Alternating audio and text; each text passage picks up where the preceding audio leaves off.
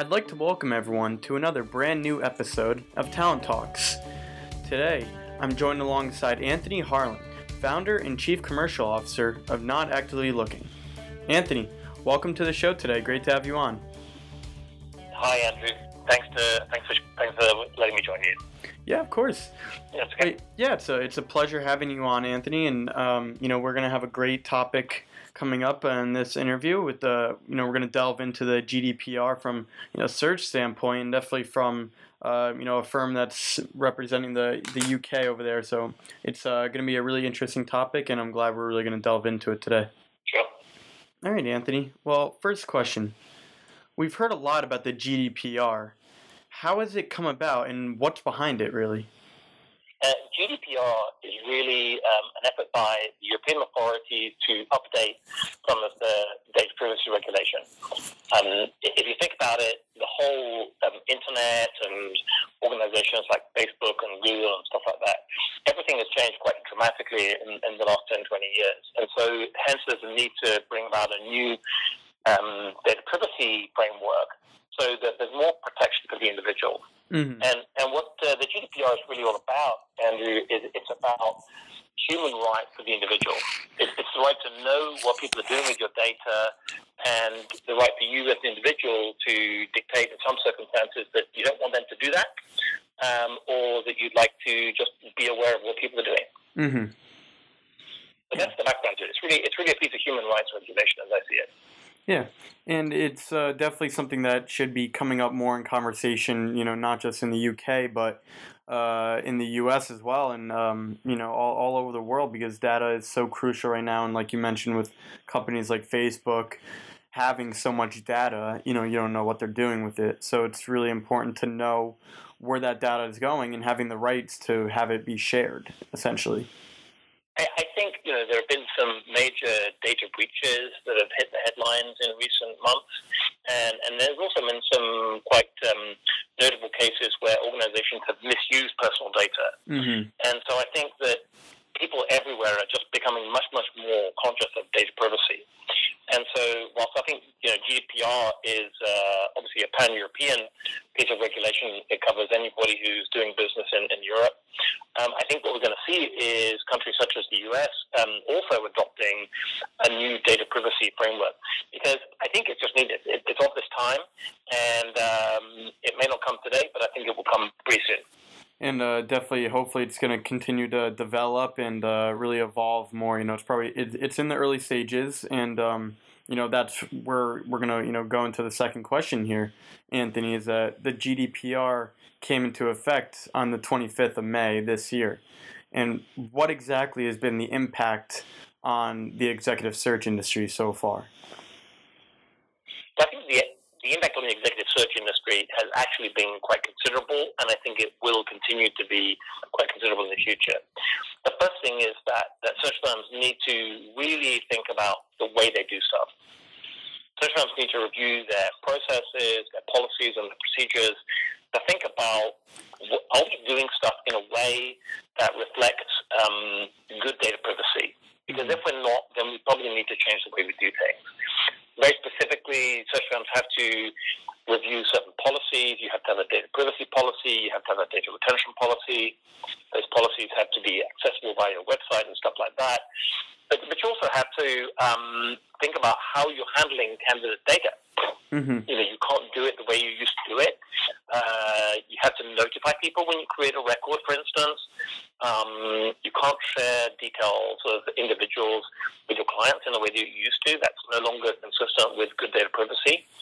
And search firms need to also look at their database, because you can't just keep chucking loads of names onto the database and holding those names ad infinitum, because search firms hold big databases, and by and large, a lot of that information is out of date, useless, and frankly, it's not good data privacy.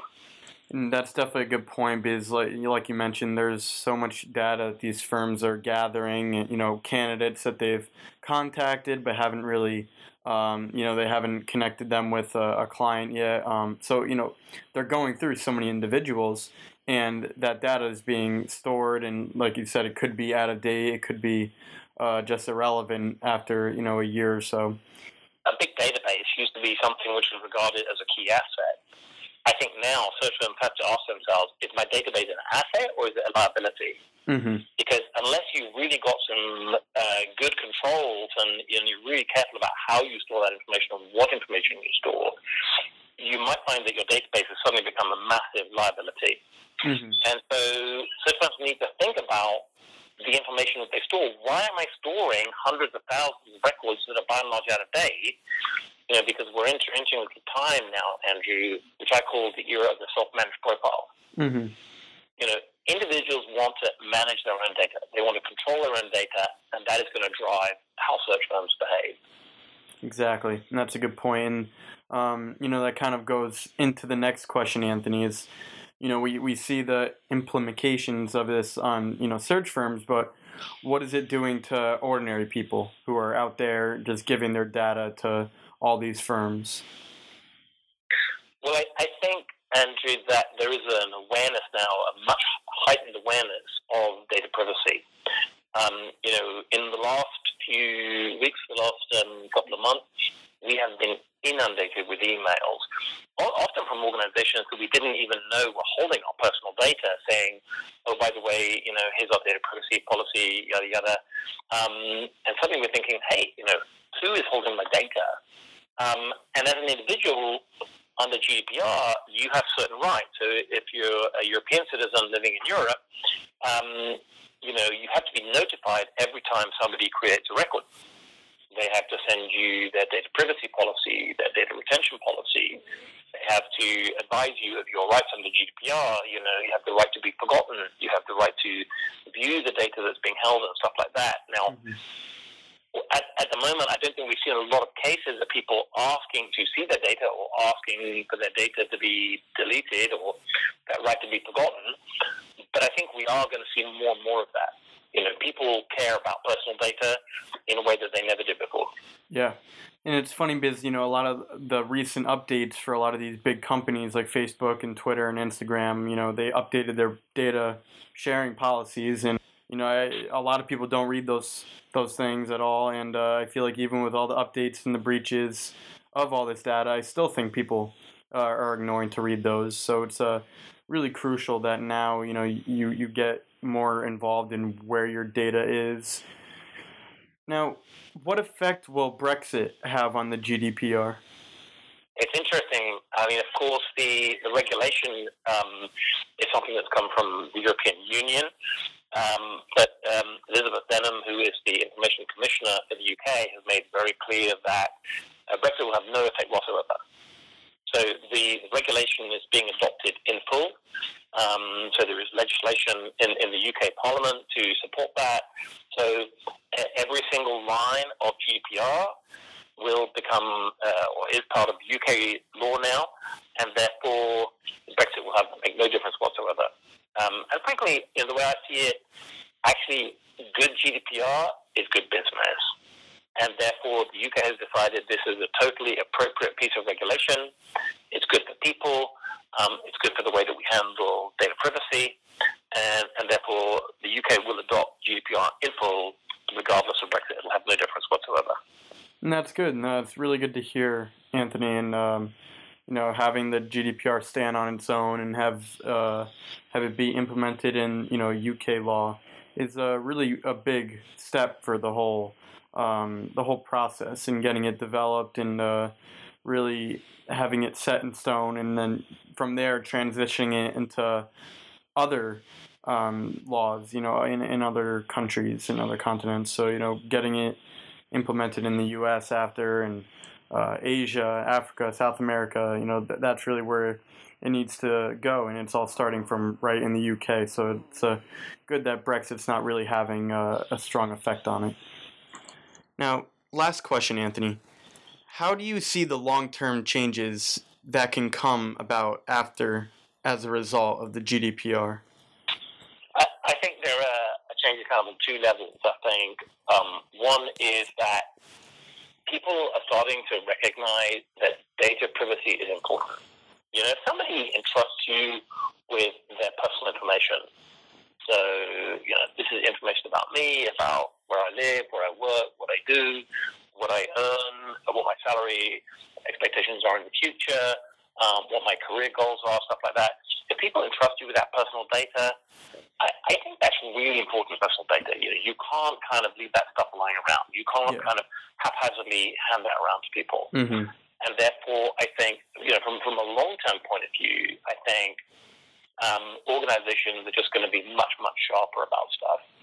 And that's going to operate two levels. One is, if you look at it from a global level, I think individual citizens, people, the candidates that we deal with, they're going to be much, much more conscious of their data and how we handle that data, and they're going to make demands of us as to how we treat them. And I think also at the executive search level, I think search firms are going to tighten up in all kinds of ways. So, for example, like the way that we communicate with clients. What kind of information do we share with clients? And at what stage do we share that information with clients? Mm-hmm. There's been a trend, I think, in recent years to share a lot of information in a very, very open way, and maybe that was convenient for the search firm, but maybe actually it wasn't always what the individual wanted. So I think we have to kind of get the balance right there. Mm-hmm. And I see that, the search firms are going to have to think about these big databases that they have. And I think there's going to be a move away from the big database.